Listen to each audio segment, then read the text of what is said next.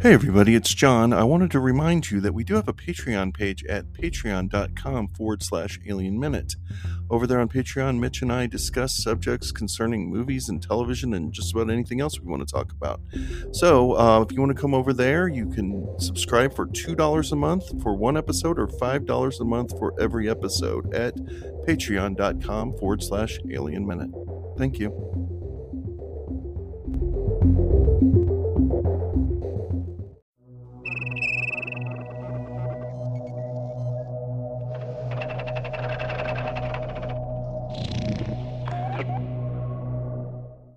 Hello and welcome to Alien Minute, the daily podcast where we are analyzing aliens in short, controlled bursts. I'm John Engel. And I'm Jason Heck. And today we're going to begin with minute 41.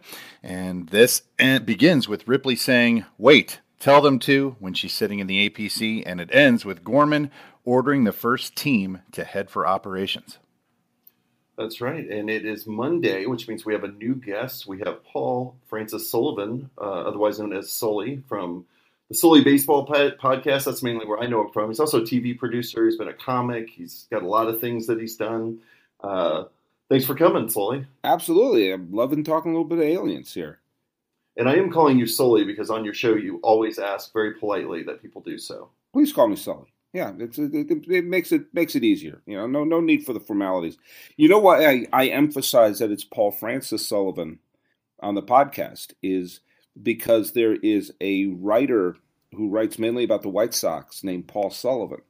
And when I started doing it, a lot of people when I started writing my blog before the podcast, so people were writing to me saying, "Wait a minute, you said this on the blog, but you said this in your column for the Chicago Tribune." And so I said, I better throw my middle name in to make sure that people realize that I'm not the same dude. Right. Well, here in Kansas City, we appreciate not wanting to be confused with the White Sox in any way. Hey, there you go. Anyway, so absolutely. Well, it's funny. I hadn't seen Aliens, but I watched it beginning to end yesterday to just sort of get myself boned up on it. I hadn't seen it beginning to end probably since I was in college, or in 1993, 1994. I didn't see it in the theaters. I was a tiny bit too young to see it in the theaters. And I saw it I first saw it 88, 89. And then I saw it projected I went to NYU for undergrad, and they did a double feature of Alien and Aliens in one of the screening rooms for one of the classes that I took. And so that was the first time I saw it projected, on the big screen. But that may have been the last time I saw it from beginning to end. And then I'm going to guess that was 1993. So it was a lot of fun, for me at least, rewatching it and seeing, oh wow, it actually holds up. It's still, it's that lean. It's the lean Cameron, which I think is the best Cameron. It's really, you could really see this was the director of the Terminator. And it was before Cameron's films got a little bloated. And it is just still just an airtight, great sequel of a film. I've seen Alien, the first Alien, a lot of times, and certainly more recently than I've seen Aliens. But it holds up. I know we're supposed to be silly and say snarky stuff and everything like that, but man, this holds up, this film. Do you have a theory? I mean, we'll just throw this out there, Jason, for you too. And as you mentioned, this lean Cameron versus bloated Cameron. I mean, do we have a theory as to what changed? What made him change? I think success, certainly. I think Titanic, once you start lighting your cigars with burning $100 bills and you basically give a big middle finger to 20th Century Fox, which wanted to, rein in your production, and the more you spent, the crazier things looked, and the whole world was laughing at him right up until that movie sailed off with a couple of $1 billion. And after that, how could you not get a monumental ego that Evel Knievel himself could not jump over? How could you not think that you could do no wrong and that your vision was the best vision and that you were going to be the guy to carry cinema to a new place that was your vision, which he certainly did with Avatar, for better or for worse. But I think once you make a movie like Titanic, and once all of Hollywood laughs at you and then showers you with Oscars and money, you start going a little bit crazy. You start getting a bit of an ego. I think it happened even before that to a degree. I mean, I think Titanic absolutely cemented it. but he had 3 straight films that were the most expensive films ever made when they came out. Terminator 2 was the most expensive film. True Lies was the most expensive film. Titanic was the most expensive film. So when you're someone who spends money extravagantly, even by Hollywood's terms, Sure. you're obviously someone who is, it was on a kind of a big ego bender here. But, he also someone, that the Terminator was a modestly budget film. Aliens was not an unlimited budget film. And that he had a big chip on his shoulder. He had to prove himself with both the Terminator and with Aliens. And then, of course, he did The Abyss, which was a flop, at least box office, whatever you think of the film or not. And then it turns around and does the Terminator 2, which single-handedly changed the special effects business, but also was a really solid scene. I personally prefer the first Terminator. I like the lean storytelling of it. But Terminator 2 is wonderful, obviously. But from that moment on, it's like, I'm going to do what I want. I'm going to spend as much money as I want, and I'm going to be right. Yeah.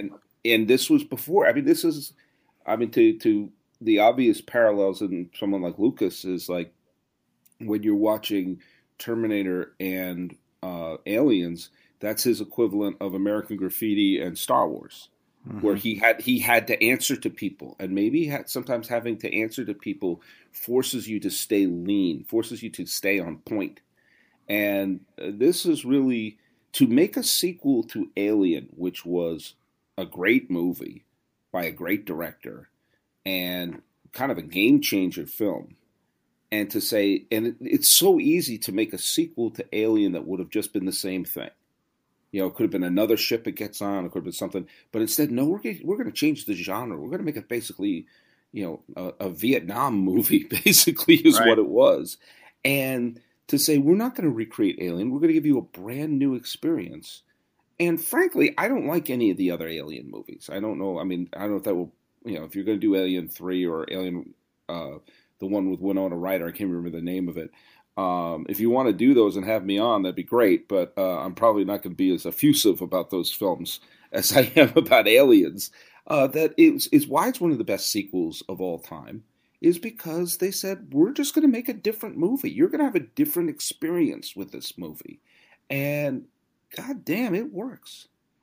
Yeah. I think a lot of people are probably on the right there with you in saying that kind of the creativity and the brilliance of the series kind of comes to a halt after Alien. Certainly, Alien 3. A lot of people will call that Fincher's flawed masterpiece. I don't have a ton of people leaping to the defense of Alien Resurrection, no matter what. But certainly, these two are both sterling, perfect examples of their genre. Yeah, and I think they're kind of unimpeachably the best at what they do.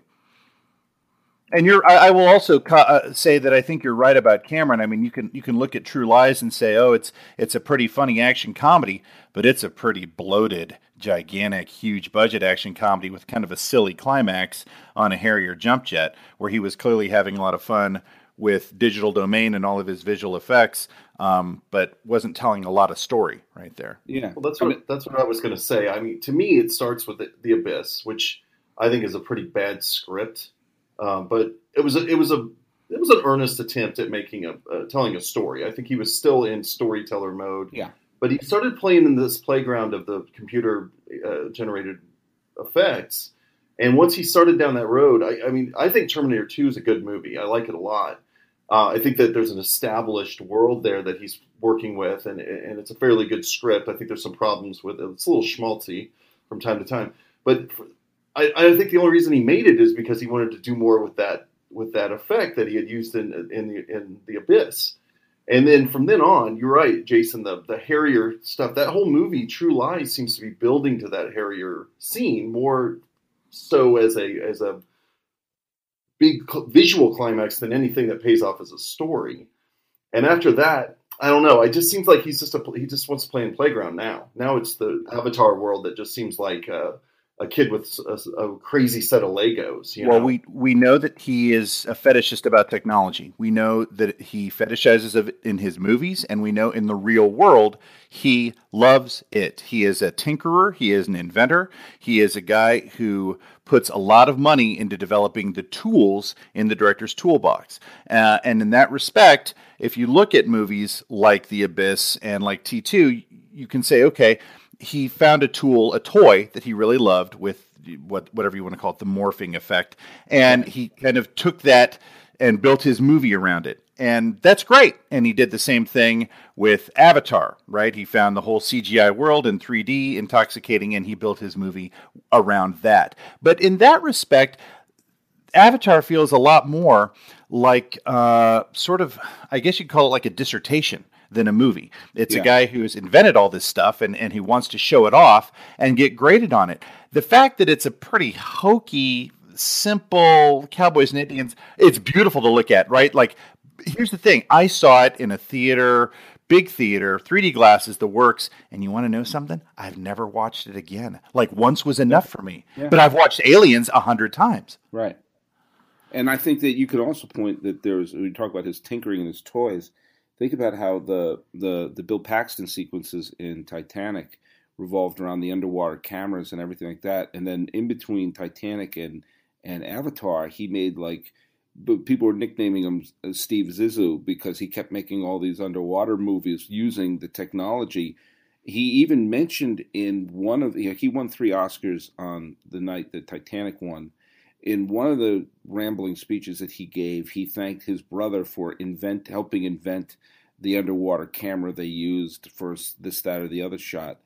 And and you saw he was having fun with that. And look, all power to him. He said, I made Titanic. I'm going to follow up with a couple of IMAX films, going underwater. But they were using all the technology that they had made for the Bill Paxton sequences in Titanic. And it seemed like he was more interested in that. I mean, Titanic is a film that is. I know this isn't the Titanic Minute, but it's funny that it's an extraordinarily well made movie, and I appreciate it a lot more. Pearl Harbor made me appreciate what a good movie Titanic was because I saw, oh wow, it isn't so easy, and I guess Kate and Leo were really good in that movie. Right. But you could have taken any real story from that. And instead, they took the most obvious romance that you could ever have of the rich girl and the poor boy, and then the rest of it is just his excuse to sink the goddamn Titanic. Is what right.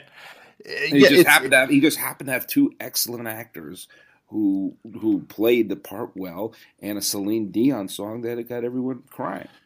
It's kind of meta, isn't it? Like in the movie. There's Bill Paxton aboard that Russian ship, the academic Keldysh, I think it's called. Yeah. And how meta is it that Cameron spends, 10 or 15 more voyages essentially bankrolling the existence of that ship so he can take his submersibles down into a trench or the Titanic or the Bismarck or whatever. It's very meta in that respect, actually. Well, Bill Paxton was Cameron in that film. I mean, You're right. He was the... I'm gonna tell the story of Titanic visually, and I'm gonna tug your heartstrings with this made up story about this old lady. So Bill Paxton was playing. He might as well have been James Cameron. He might as well have been named. Hi, I'm James Cameron. They sat down. Gloria Stewart said, "Yes, I directed Terminator. Tell me the story." It's like a nice, handsome stand-in. You're right, because if I remember Titanic, Paxton is very passionate about the ship and its history. Right. Yeah.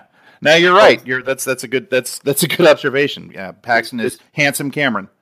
It's probably the least Bill Paxton role of his career too. It's the most subdued. He's just he's never Bill Paxton the way you think of him in that role either. It seems like he's more the reserved kind of nerd that James Cameron is, and just a geek in a cable knit sweater. Yeah. He didn't play him like Hudson, Right. He kind of toned it down. It would have really turned that lady off, I think, had he been coming at her with that kind of character. If he came at her full Chet, right? Full Chet from Weird Science, that would have, right. It's the iceberg, game over. That's the Titanic. I didn't think it was a whale's dick, honey. Yeah, I'm sure she would have loved it. She would have loved it. All right. Let's jump into this minute here because there's a couple of things I want to talk about in this minute here. We got Ripley with what's his name, with William Hope's character Gorman. And by the way, let's give. I mean, obviously, Sigourney Weaver's incredible. Let's give it the cast of this film is amazing, and I love how sort of snivelly and cowardly Gorman is. You know, in a realistic way. I'm not playing him like he's Don Knotts, but you see that that's how a guy would really be, kind of like, by the books, and in the end, kind of cowardly and indecisive. And I think he's great. William Hope is great as Gorman in this film. Right. He's your basic 90-day wonder reserve lieutenant thrown into the jungle of Vietnam. He's got book learning, and he tries to lead his Marines by the book. And they, of course, know that he has no real-world skills, and they're contemptuous of him because of that. And that's why they always look to Apone for real leadership. They'll obey him because that's the chain of command. But the vibe you really get is contempt for Gorman when all of the fire team are just completely irritated by him. They do what he says, but only because they have to.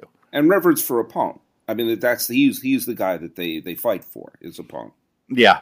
Fight for the guy fight for the guy who's gotten you through the shit and home again, and the guy who clearly is a professional who knows what he's doing. Now, one of the things I think is really cool about this minute is when you see like the points of view on the cameras. You see Hicks, you see Drake's point of view, and Vasquez, and of course we're watching it on the screen, and then we see Sigourney Weaver and Paul Reiser and I think it's Bishop in the scene, or I know Gorman's in the scene. Everyone's sort of looking at the screens. And so there's a little bit of that sort of we're watching it and they're watching it, and so they're in that kind of passive mode of watching, being a voyeur of what's happening here. And of course, it's all 80s technology. It's 80s video technology, but all science fiction just reflects that era that it's actually in. It always cracked me. What they cracked me up, I forgot that when she calls up in one of the previous minutes when Sigourney Weaver calls up Paul Reiser and wakes him up on the video phone there, and she, they could come up with the idea of a video phone, but they couldn't come up with the idea of a cell phone. They couldn't come up with the idea of using a smartphone to do that. Right. It has to still be a big box that you plug the thing into. Yeah.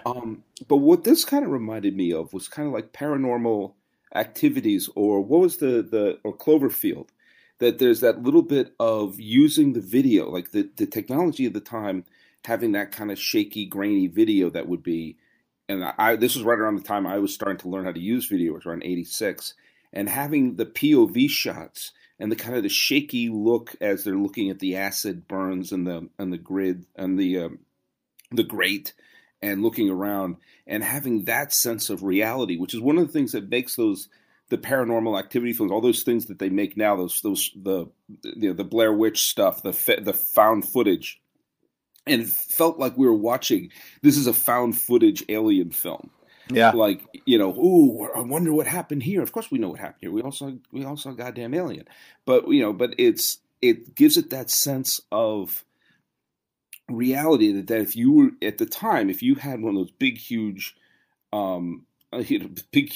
bazooka video cameras that they used to have over your shoulder and look through that tiny, terrible black and white screen at your eye, this is what it would look like, and this is what the letters and the timer on the bottom would have that exact font.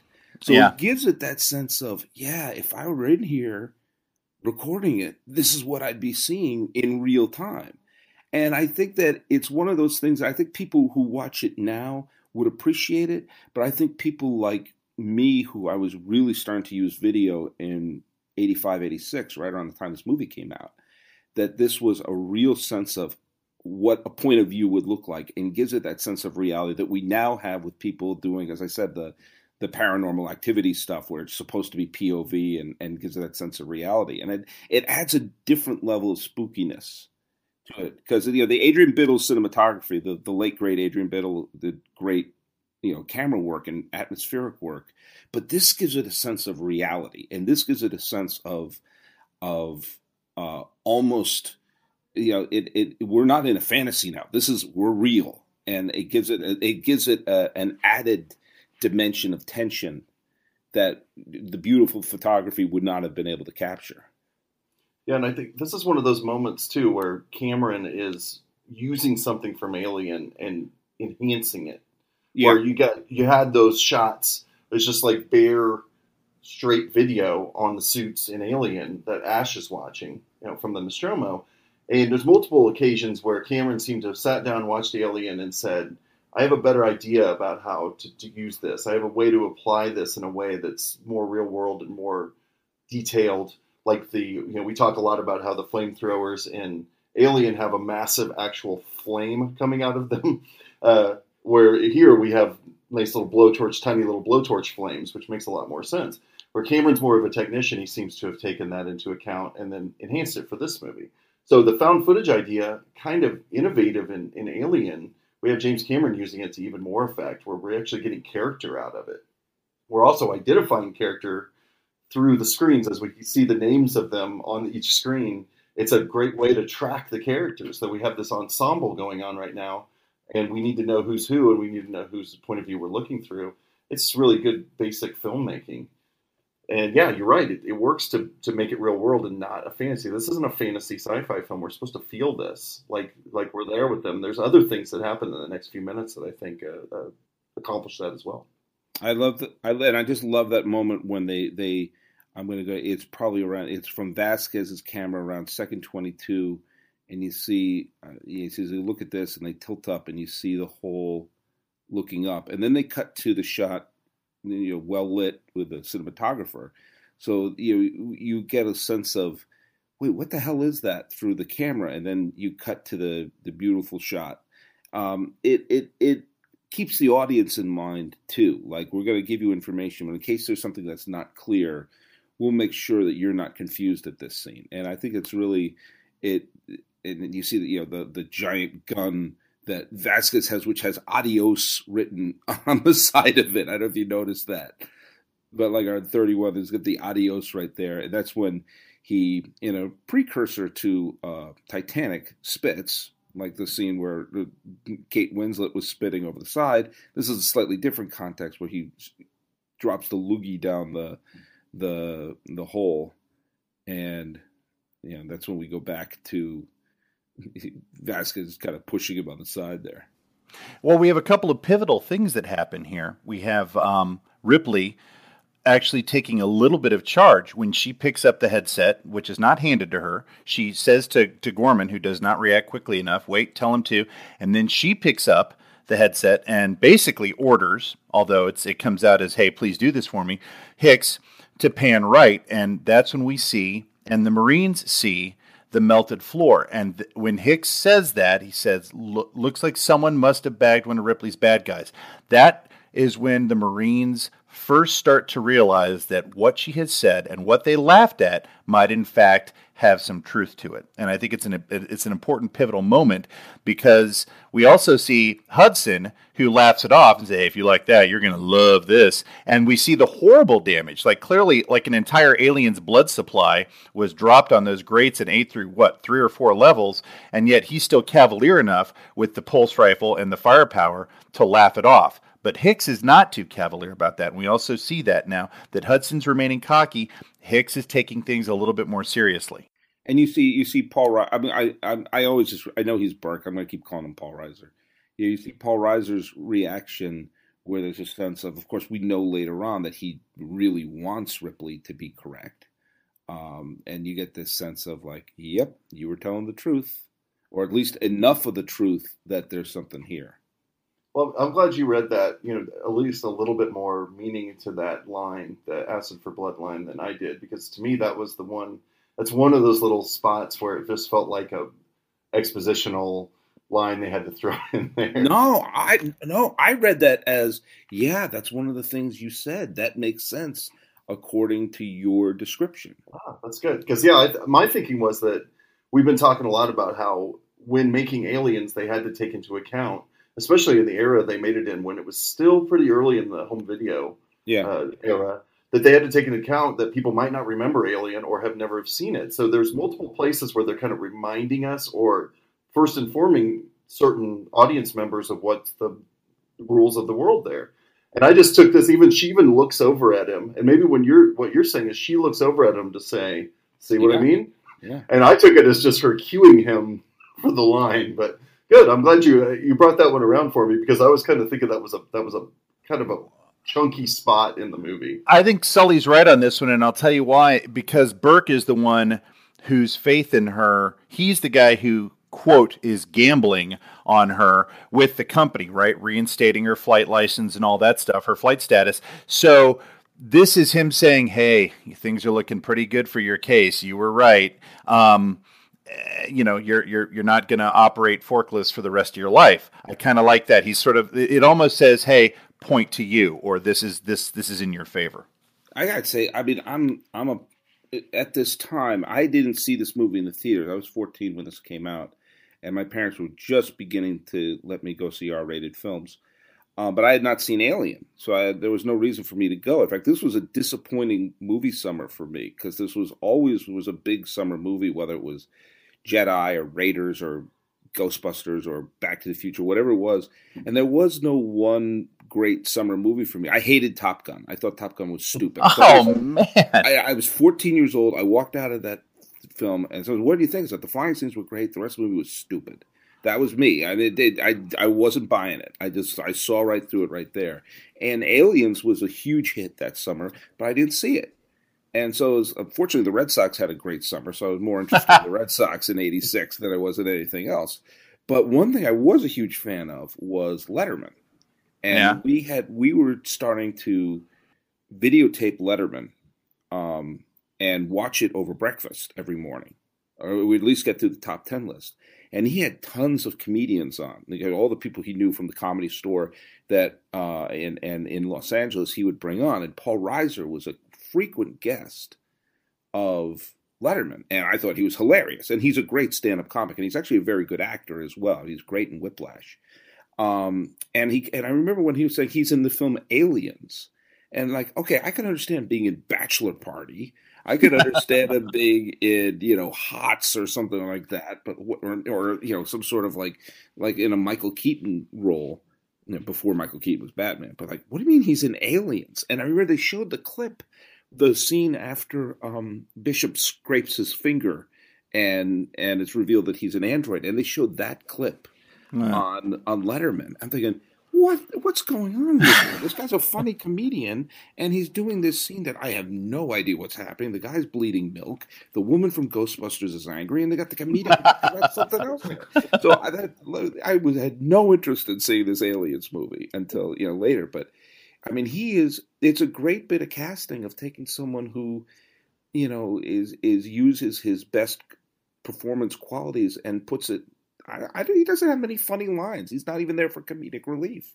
He's there as a heavy, and it's a great piece of countercasting. And he's great. I think he's subtly great in this scene, and later in one of the other minutes where they were in the lab, where there's a sense of he subtly has dollar signs in his eyes. Yeah, he's a heavy, but he is a glad handling kind of.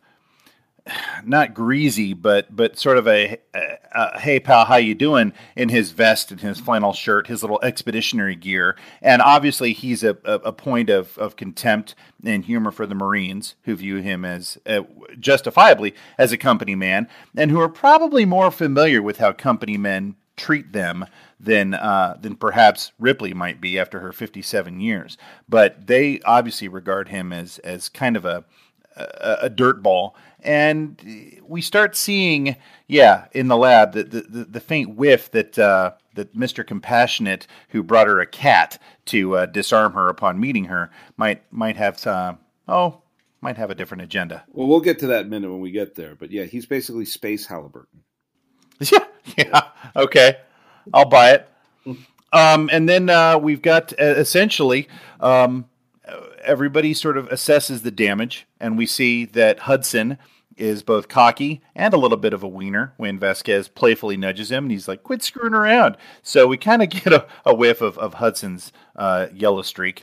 And then Gorman gets all decisive and says, head for operations. And says that, I believe he says the area is secured. Isn't that true, John? He doesn't quite yet, right? Yeah, he does. You're right, because I was going to bring up the fact that we get, at the very beginning of this minute, we get the first time, you said, Jason, the first time Ripley really asserts herself. It's the first time she actually takes on a role in the group here as expert, right? She's the expert on these aliens. She sees something nobody else could have recognized, and she asserts herself and takes a little control. And it's one of the first times we really see her step up as a character. I've argued up to this point, we're still not with Ripley yet. We're still not seeing the Ripley we know. She's just trying to find herself. She's still waking up from 57 years of sleep. Yeah, she's pretty passive so far. But here we get her, she's the only one that could point this out, so she does. And that's the Ripley we know. And then, of course, Gorman shuts her right back down again. She gets one moment before he shuts her right down and doesn't seem to really have much respect for her opinion on this. I mean, you would think if she's the expert, she's just proven one of her assertions about the alien is correct.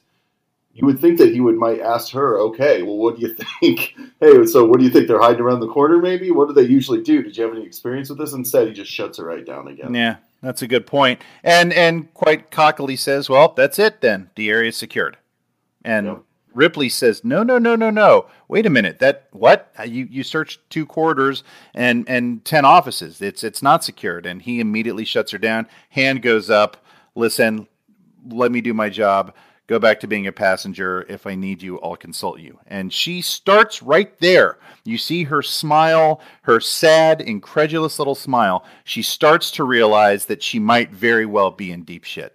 She starts to realize that for all this firepower, for the giant APC, for the dropship, for the Sulaco, all of these preparations, that this guy who's supposed to command the mission is out of his depth. He is cocky, he is confident in the firepower, and is not thorough. They used their motion trackers, they swept with their flashlights and didn't find anything, and that look she has says, oh shit. Yeah. Yep, I think she's starting to realize it, you're right. And I think we'll see the effect of it. We'll wait till the next minute. We'll see a little bit, but her disposition maybe tells us a little bit of how she's feeling about being with these guys in the next minute. So, might very well. That's all I have for this minute, which was an actual a good one. This is a minute where some cool stuff starts happening out of sort of their prowling the corridors, kind of taking their time to be thorough, and Cameron taking his time to let them. But now things start really kind of popping again. So good minute, man. Yeah, absolutely. Sully, do you have anything else for this minute? I hope they all live.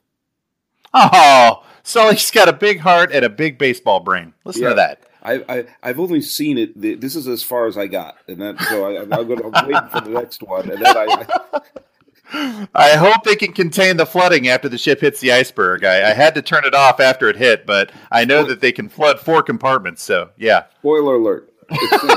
All right, Sully, you want to tell our listeners where they can find you out on the internet? Well, you go to sullybaseball.com, but the main thing you do, follow me on Twitter at sullybaseball, and I'm going to be doing a lot of things. Every year I do an in memoriam video that I unveil around the All-Star game, and I'm going to unveil a new one this year. It's going to be one that hopefully will tug at the heartstrings, but I do the podcast. I'm doing a bunch of episodes coming up, and I'm going to do some other video projects too. So just follow me on Sully Baseball or go to sullybaseball.com, and you will see. I'll keep you up to date there, and we'll have a lot of fun. Nice. And you can find us at alienminute.com or on Twitter at alienminutepod. We're also on Instagram at alienminutepodcast. Subscribe to us on iTunes if you haven't done that already, just if for no other reason than just to give us a 5-star review, which would be very helpful. And keep watching the skies. Keep watching the skies. Also, it's Monday. We always like on Mondays to give a shout out to Pete and Alex over at the Star Wars Minute for coming up with this crazy concept and letting us use it. Thanks again, guys. All right, well, that's going to do it for minute 41. We'll see you tomorrow for minute number 42.